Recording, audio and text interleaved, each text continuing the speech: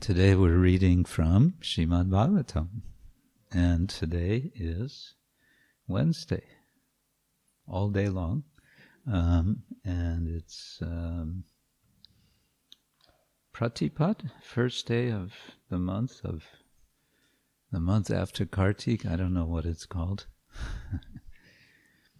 The month after Kartik. Huh? That's a particular day, Katyayani Puja. Margasirsha. Oh, right. Okay, so we're coming into the winter time. Have you noticed? Om Namo Bhagavate Vasudevaya.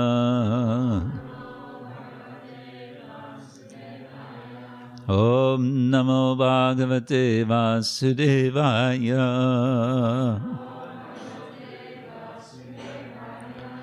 Om Namo Bhagavate Vasudevaya. Narayanam Namaskritya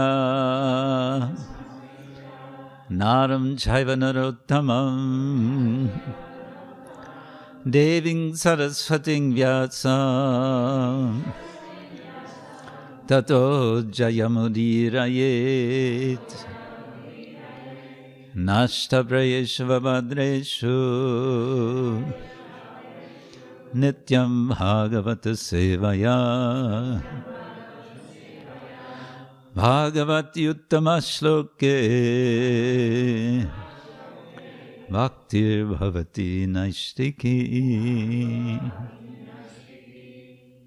We're reading from the 10th canto of Srimad Bhagavatam, chapter 1. The Advent of Lord Krishna introduction. We're continuing to hear the account of how Kamsa is, how Kamsa is dealing with his fear. Yeah.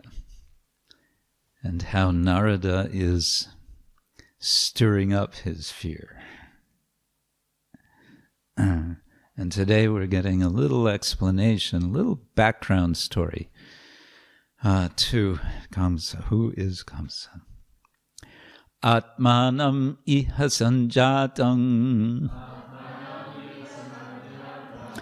Atmanam iha sanjatam. Janan prag vishnuna hatam. Janan prag vishnuna hatam. Mahasurang kalanemim. Mahasurang kalanemim. Yarubi sa vyarudhyata. Yarubi sa vyarudhyata. Atmanam iha sanjatam. Janan prag vishnuna hatam. Mahasurang kalaneming. Yadubi sa vyarudhyata. Chant, chant, chant. Janam prag vishnuna hatam. Mahasuram kalanemim. Yadubhi sa vyarudyata.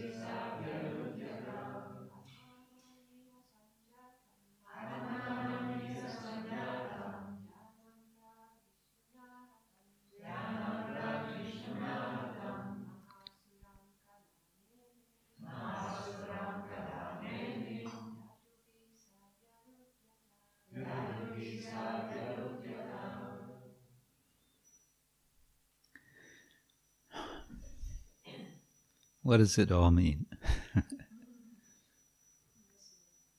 Huh?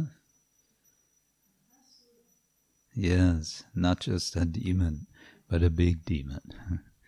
Atmanam. Personally. Iha. In this world. Sanjatam. Born again. Born again demons. Jnanam. Understanding well. Prak. Previously. Before this birth. Vishnuna. By Lord Vishnu. Hatam. Was killed. Maha Asuram. A great demon. Kalanemi. By the name Kalanemi. Yadubi. With the members of the Yadu dynasty. Saha. He, Kamsa. Vyarudyata. Acted inimically. Translation and purport by His Divine Grace A.C. Bhaktivedanta Swami Srila Prabhupada Ki Jai. Translation: in his previous birth, Kamsa had been a great demon named Kalanemi and been killed by Vishnu. Upon learning this information from Narada, Kamsa became envious of everyone connected with the Yadu dynasty. Purport: persons who are demons, enemies of the Supreme Personality of Godhead, are called Asura. Asuras. As stated in Bhagavad Gita, the Asuras, because of their enmity toward the Supreme Personality of Godhead, take birth after birth in Asura families, and therefore glide down to the darkest, hellish regions. And so ends Prabhupada's purport. In his previous birth, Kamsa had been a great demon named Kalanemi and had been killed by Vishnu. Upon learning this information from Narada, Kamsa became envious of everyone connected with the Yadu dynasty. We're seeing an acceleration of intensity, of conflict.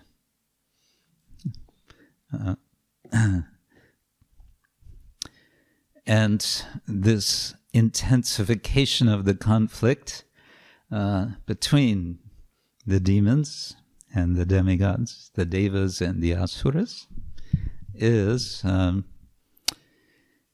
elsewhere in the Bhagavatam. The analogy is given of bamboo. When bamboo is rubbing against bamboo, it can spark a fire. And so the analogy is used to suggest how the Lord can appear out of conflict. We hear a lot about wildfires nowadays. It seems they're happening more and more and more with what is identified as global warming. So the world is heating up and burning down. Seems to be what we're doing. Human population is becoming very expert at doing this. Well, we may say the fundamental heat of conflict is what is behind this. In this verse, we are hearing about a big demon, Maha Asura, The word asura is used already in the Rig Veda several times, not necessarily for demon. The English word demon comes from Greek, daimon, and a daimon can be any divinity who is engaged in this world. That's a daimon. In any case, asura. There was a theory, which it's kind of neither been established nor refuted, that the word is related to or comes from the Persian ahura. It's interesting, for what it's worth, that in the ancient Persian tradition, Ahura Mazda is the supreme being, and Ahura were the good guys, and the Daeva were the bad guys. Yeah. Go figure. Well, scholars are debating, or they used to debate, is there a connection here or not? It hasn't been firmly established, but it's kind of interesting. So we're getting a bit of history here, we may say, background history to why is this demon a big demon? What's his problem? And there is a problem. It goes back before this life, and it goes back to someone named Kalanemi. I didn't have time to really get to the bottom of the story of Kalanemi. It seems there are different stories. The name Kalanemi, Kala means time, Nemi means a portion. So like in a chariot wheel with all its spokes, so one portion of two spokes, between two spokes, that's a nemi. And so Kalanemi suggests the passage of time. And Kalanemi has something to do with this. And he appears in some versions. I don't know that he appears in the Valmiki Ramayana, but he appears in some versions of Ramayana. Ramayana has so many versions.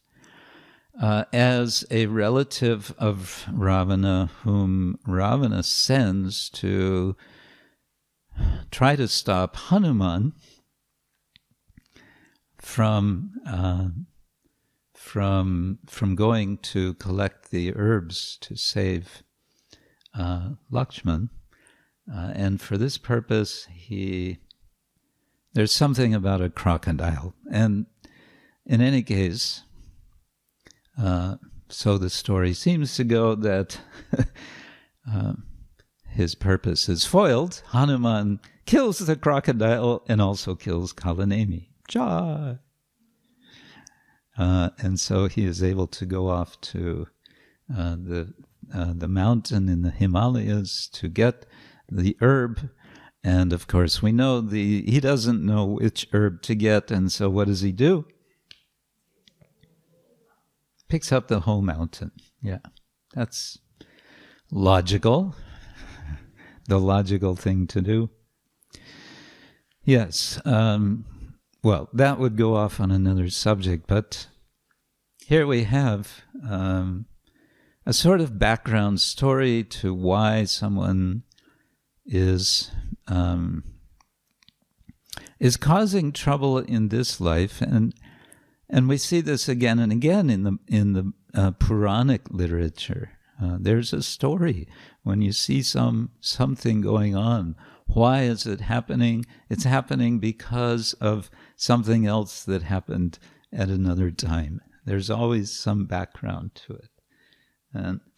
And this general point, I think, helps us to understand when we experience different situations in this life. There's something behind it. We may not know what it is. It's interesting. I've been thinking about the story of Hiranyakashipu, well, Jaya and Vijaya, and then of course they become Hiranyakashipu and Hiranyaksha, and then they become, who do they become? Huh? They become Ravana and Kumbhakarna, pot ears, and then they become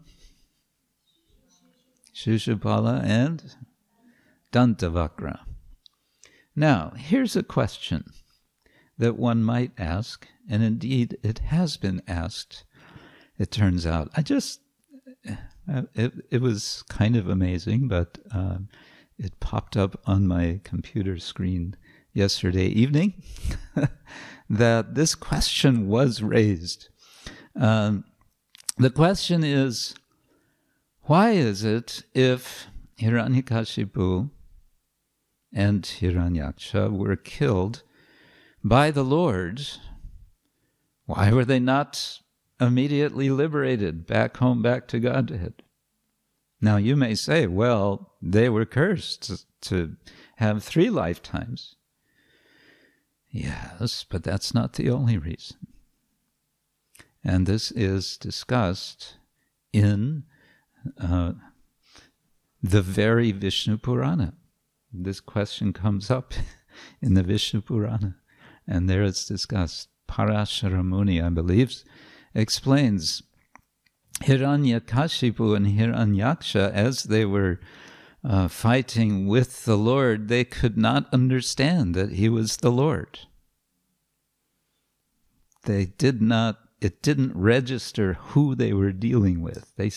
They were all the time just thinking, this is, a half man, a half lion, something very strange. But they were, or Varaha, very strange. But they were not understanding that this is the Lord. And similarly, Ravana, when he's meeting with Rama, he doesn't understand that this is the Lord. He thinks this is a human being. And so it's not enough. There are other reasons given, but it's not enough. Finally, the other reason explained, and I believe Jiva Goswami also makes this point. There are 3 principal forms of the Lord, of the Supreme Personality of Godhead. There's Nrsingadev, there's Rama, and there's Krishna. And they are listed in this order. Well, I don't know if it's Rama or Nrsinga, but in any case, it's Krishna is the last. And Krishna at the last is significant. Krishna, Ete Changsa Kalapungsa, Krishna's tu Bhagavan Swayam. He is the original Supreme Lord. And therefore, it is Krishna who liberates. It is finally when Shishupal, first of all, Shishupal had been making so many insults. And as he was insulting the Lord, he was naming the Lord. He was speaking the Lord's names. And all of this was bringing him,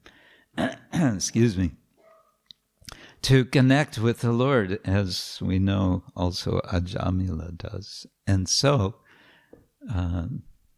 when the time comes, he makes that number 100 insult, such that Krishna, having been counting with his little counter, 1, 2, 3, finally comes to 98, 99. Go ahead, Shishupal, make one more insult.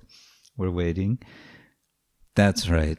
Last insult. Very good. Now I have kept my promise to your mother not to kill you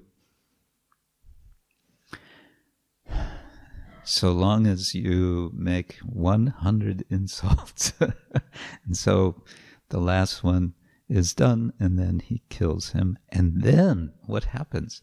Everyone witnesses something very amazing. They see the spark, which is Shishupal, enter into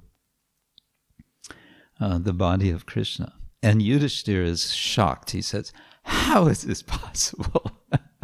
And his shock and amazement leads him then to ask the question, which leads to Narada's giving the response, which constitutes the entire 7th canto of the Bhagavatam.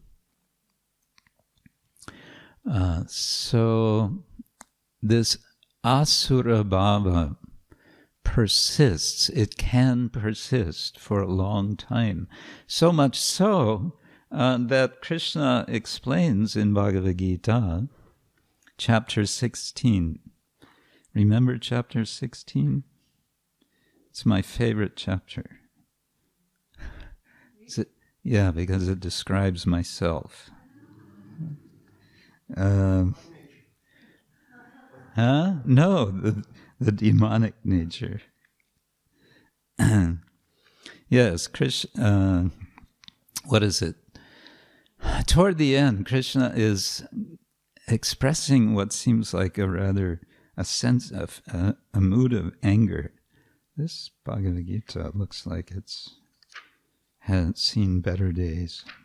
It's falling apart. Yeah. Tanaham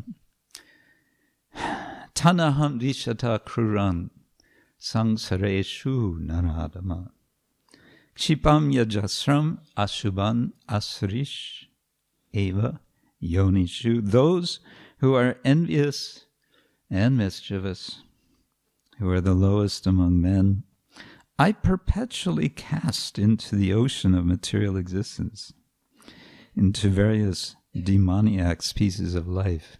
Notice, he doesn't say, I cast them eternally into hell, which has been an idea promoted within some Abrahamic traditions. We won't mention names. And has been a cause of consternation amongst their followers. I came upon the interesting person, 19th century British author George MacDonald. Anyone heard of George MacDonald? Probably not. He was a novelist. He wrote fantasy novels, especially, and including for children, especially for children. He became very popular. He was a Christian minister, and he was very much concerned about this idea that someone could be condemned to hell for eternal punishment. And he had a very interesting argument of why this doesn't make sense. Several arguments, but one point he made was that in what way would this change a person who has sinned has now to burn eternally in hell? How is that going to correct his sin? And furthermore, how is that bringing any glory to the Lord? And if it's not bringing glory to the Lord, if it's not showing that the Lord is glorious, then what would be the point? Why would the Lord do such a thing? So he was very concerned with this. It doesn't make sense. Anyway, he wrote fantasy novels essentially to explore spirituality. And I find it interesting that he was the inspiration for many later fantasy writers, including C.S. Lewis. You've heard of C.S. Lewis? You read his books, yeah. So he wrote several books, including some fantasy stories for children, all of which have, some sort of journey, some seeking, some coming to higher wisdom. Well, aside from that little diversion into relatively recent history, what I found interesting this morning, reading this section of Bhagavad Gita. So the point was that Krishna is not saying this person's going to burn eternally in hell. He says repeatedly, life after life, someone may go into asura bodies. In fact, he says in the next verse, asuring yonim apannam. One goes literally into demon wombs. Muda janmani again and again, life after life. Mama prapyaiva kaunteya. I become aprapya. I become not available. I become inaccessible, Krishna says, to such a person. But now, here's the point. Here's where Krishna comes to the tasmat, therefore. Whenever Krishna says tasmat, he's been building up something, and then he says tasmat, therefore. I have a conclusion, and what is that? Trividham narakasyedam dvaram nashanam atmana. And what are these trividham dvaram nashanam? What are they? Yes. Kama krodha tata lobas tata tasmat etatrayam tyajet. One should therefore give up.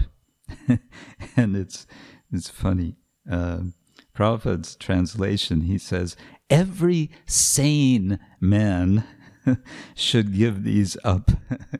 Well, it doesn't say every sane man in the Sanskrit, but Prabhupada says, it's only sane. It's only reasonable. Tasmat etatrayam tyajet. This is this optative form, which means you should do it. If you want the result, which is to become free from repeated birth and death, this is what you should do. Give up kama, krodha, and lobha. Well, our, I almost said friend, Kamsa, is not ready to do that. He is a Maha Asura. And speaking of Maha Asuras, then, we have another term which begins with Maha, and that is Mahajana. Mahajana, great person. And I was recalling that Srila Prabhupada discusses at quite some length about Mahajanas in Chaitanya Charitamrita. In the 17th chapter, Madhya Lila, Chaitanya Mahaprabhu is glorifying Madhavendra Puri.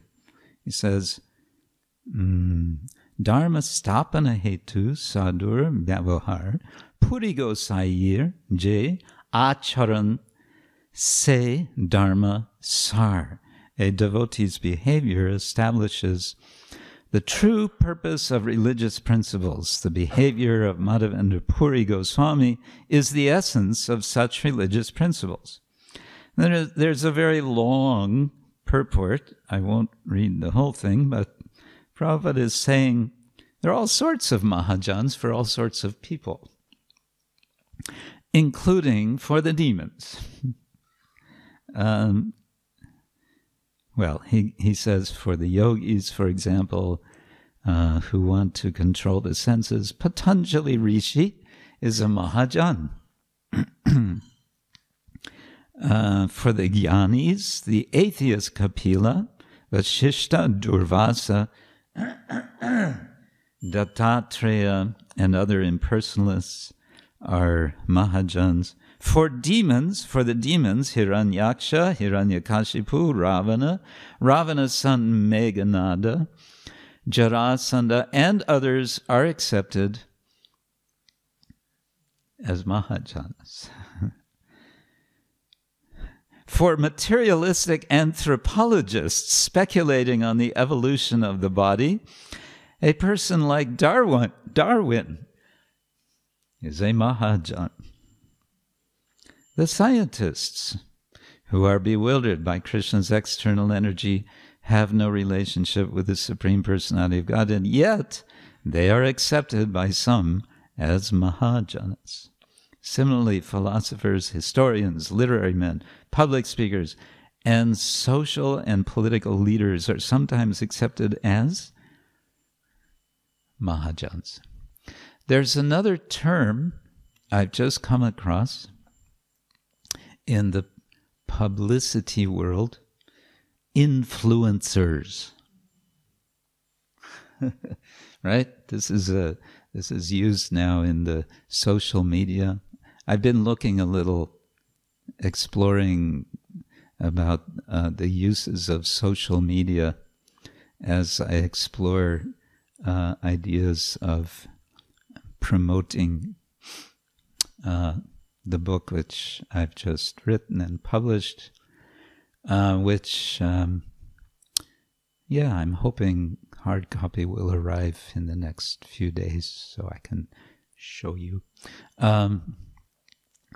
And it's interesting. There's something which is someone has called the what is it now?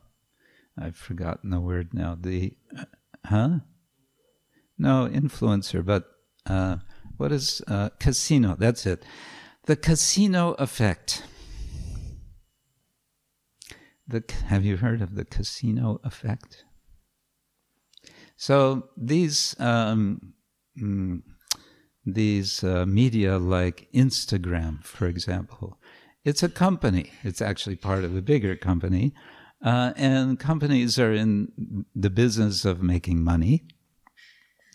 And how they make money is by getting you to use them.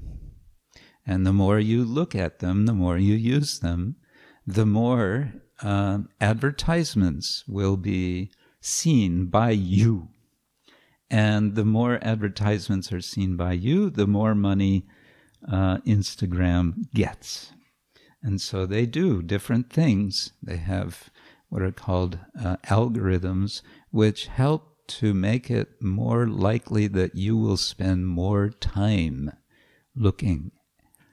And why are you looking? One of the big reasons you are looking is because you get a little charge in your brain of dopamine. Dopamine makes you happy. Yoo-hoo! I got a like. I got another like. I got so many likes. Happy, happy. But the way they make this is, it's the casino effect. I never had this experience myself, but I've seen years ago when I was going on a ferry from Sweden to Finland. It was an overnight ferry, and as we, the passengers, were let onto the ferry, I saw people running into the ferry. Where were they running? They were running to the slot machines on this ship to immediately start using it. And the slot machine is designed in such a way that you will sometimes win, but then you will sometimes lose. But then that thrill you got from winning makes you want to try again. And the dopamine actually apparently works both ways. There's a thrill in losing also. Yeah.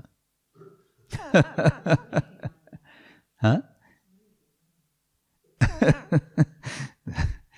Welcome to the age of Kali.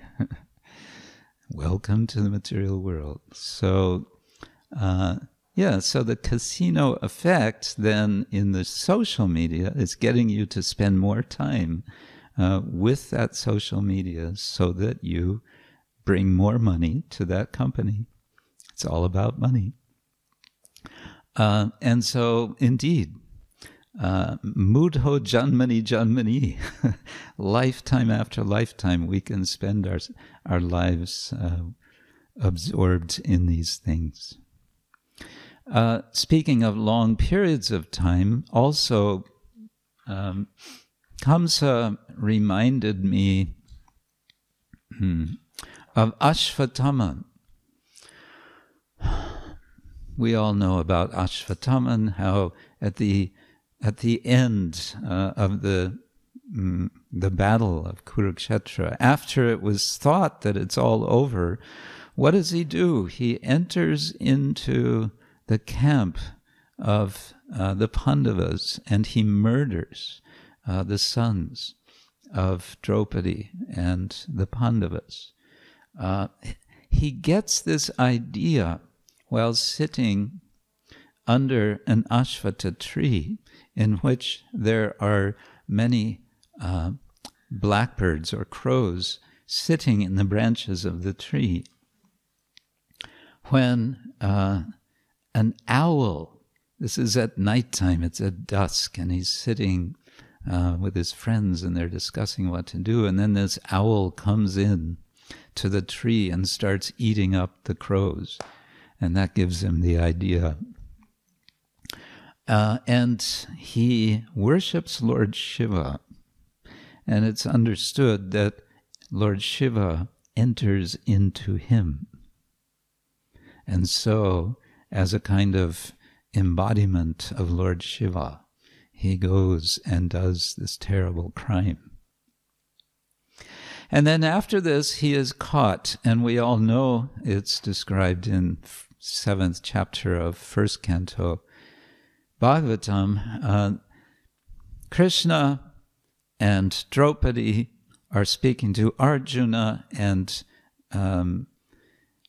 saying two opposite things to Arjuna about what he should do to punish Ashvatthama.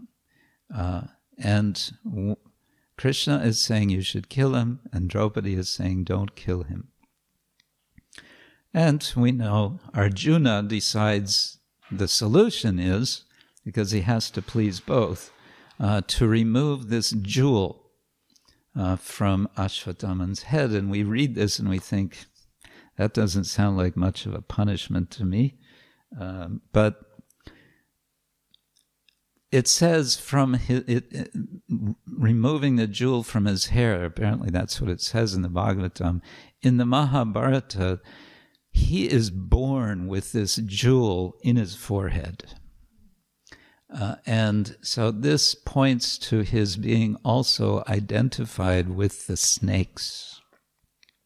In any case, Arjuna apparently in the Mahabharata, in the more complete version, he carves out this jewel.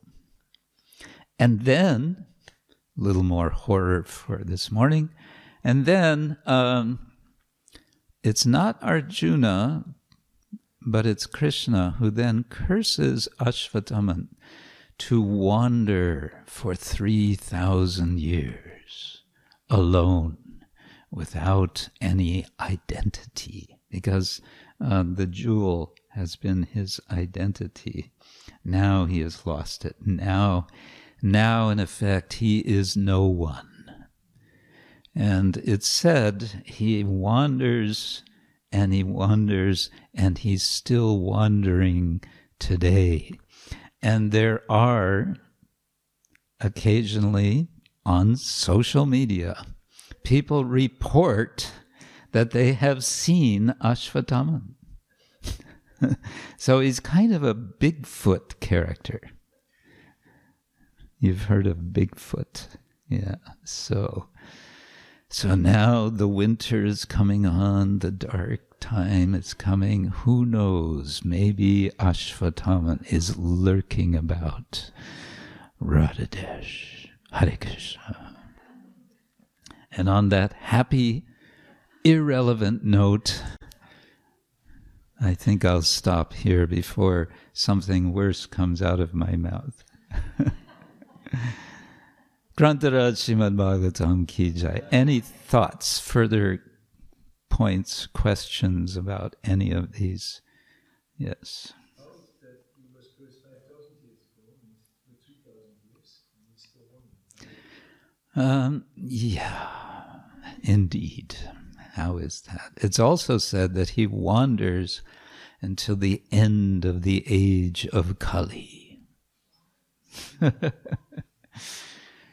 And then there's different versions about how long the age of Kali goes. So some of them, it's another 3,000 years, from that time. Yes, Jai.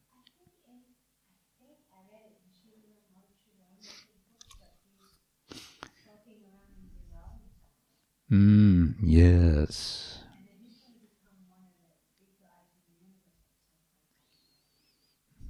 Yes. He becomes Vyasa. Yeah, he's associated with Vyasa. It's interesting too. He's a very mysterious character. Yeah. Yes.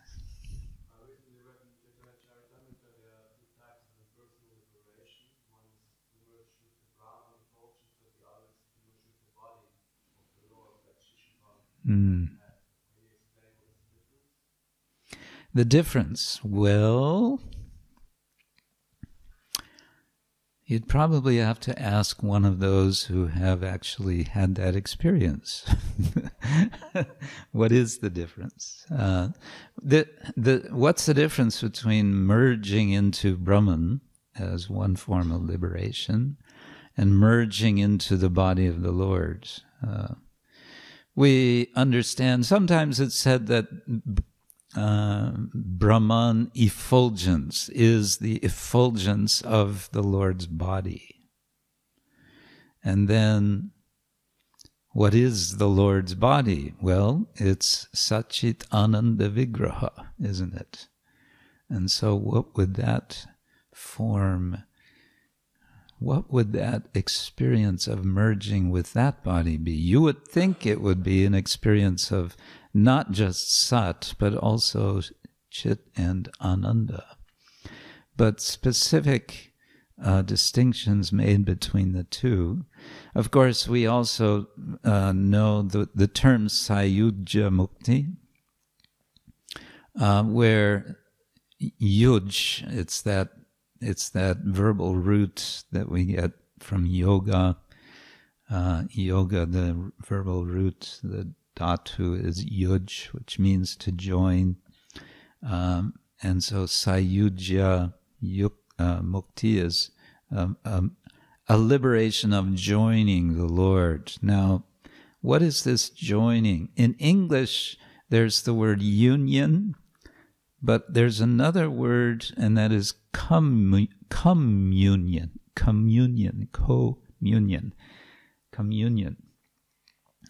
We hear in the Christian tradition, they use a lot the notion communion, which is a sense, it's not the sort of, it's not union in the sense of losing one's identity. It's more like what we understand as perfectly entering into the spiritual world, as we say. So we may say that the because in the Sri Vaishnava Sampradaya tradition, they don't condemn Sayujya Mukti. We Gaudiya Vaishnavas condemn. We say, thank you, no thank you. We don't want it. Why do we not want it? Because it sounds too much like losing our identity. in the Sri Vaishnava tradition, apparently their understanding is it's not losing identity, because that wouldn't be Sri Vaishnava philosophy. It would be more like communion. I don't know that any more detail is given to make the distinctions. When we hear of merging with Brahman or Brahmajyoti, the emphasis is there that you're in a position which is very uncertain or very impermanent. You're there and you will fall from it. Aruhya kritshena parampadam tata patantyadha anadriti yushmadangraya. You've made it finally to Brahmajyoti, and what are you going to do there? As Prabhupada would say, you send a spaceship up or an airplane, at some point it's got to come down. But liberation into the body of the Lord, well, we understand from the case of Shishupal, he enters into the body of the Lord, but then what happens with him? He returns, doesn't he? He goes back to where he started. He becomes again Jaya. So some sort of difference seems to be there. My understanding, yes. Just on that point, in the Catholic tradition, when the host at a certain point in the Mass becomes the body of Christ, that's called communion. Holy Communion. Yeah. So I guess it's a merging of God. Yeah, that's interesting. Holy Communion. Also, they don't. They speak of the bread and the wine. They say it's not a transformation; it's a transubstantiation. It's more fundamentally different. Yes. Thomas Aquinas. Yeah. Yes. Yes. Yes, Mataji.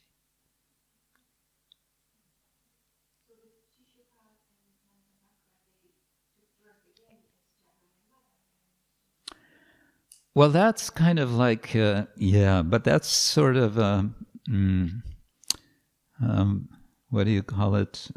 In a drama, in a performance, there's the, not reframe, what is it, when they come back on stage at the end of the performance? Encore, yeah. Yeah, it's sort of, I see that as a kind of encore, because the Bhagavad, the Chaitanya Charitamrita is like a commentary on the Bhagavatam. So Jai and Vijay agreed to come. Okay, we'll come again for some more pastime, because who can resist to have some pastime with some Leela with Chaitanya Mahaprabhu?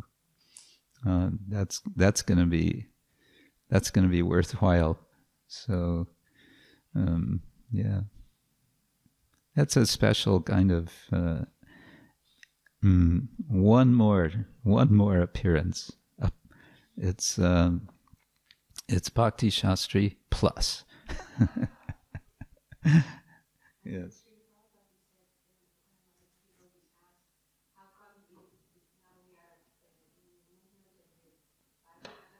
Yeah. Yeah.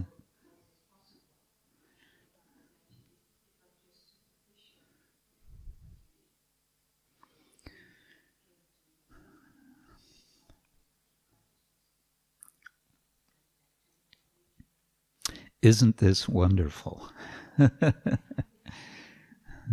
Yeah.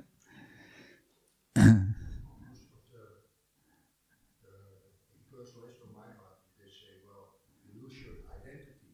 And when I hear the MC, it's the same as dying for an atheist, because you're not there anymore. So you experience that if you're not there.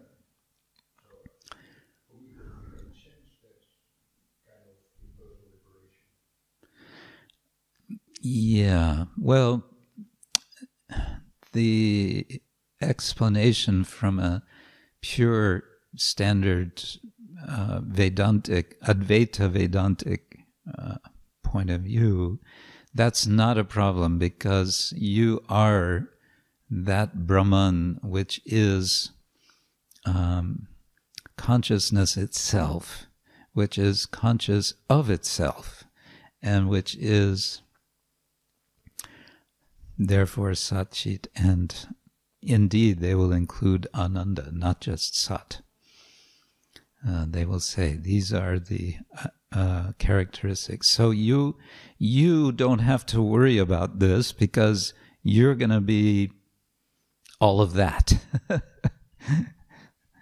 And you will say, but that doesn't make sense, and I will agree. It doesn't make sense. To which they may say, well, it's inconceivable. And we will say, we have another idea which is inconceivable, but a lot more conceivable. Achintya Veda Veda Vada.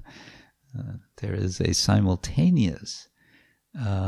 We heard this yesterday. The Nimbarkas also speak of simultaneous, but they don't understand that it's inconceivable. Possibly because in early Vedanta, they're actually speaking not of simultaneous difference and non-difference, but sequential difference and non-difference, where this world, when it's created, is the difference, and when it's resumed back into Mahavishnu, it's the non-difference. And then again, so that's a kind of cyclical Veda. Yeah, Hare Krishna. Right. Yes, Jai. No, go ahead. I read it somewhere that what the effulgence of Krishna's made of is happy souls. What Krishna's body is made of? Oh, its effulgence is made up of happy souls. Happy souls, Jai.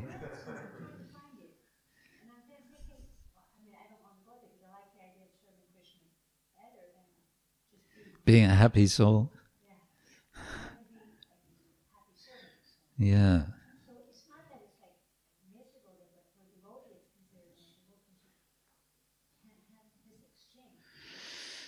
Yeah. Yeah, that happiness is miserable. They just keep coming up because he's unlimited, right?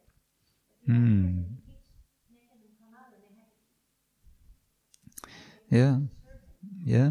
So, therefore, it said the Vaishnava does not accept these different forms of liberation because they deprive one of service. Much happier. Yes. Anupama.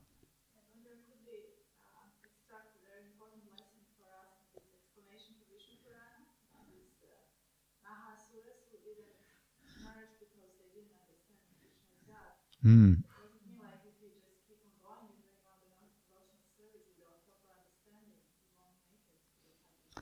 Yeah, we may not make it. So, Krishna says in the Gita, famously, Janma karma chame divyam evam yo veti tatvata tyaktva punar janmanaiti mameti saha Arjuna. One who understands the Daiva character, this transcendental character of Krishna's Janma and karma, such a person, tyaktva deham punar janmana eti, one will not again come here if one understands this. Yeah.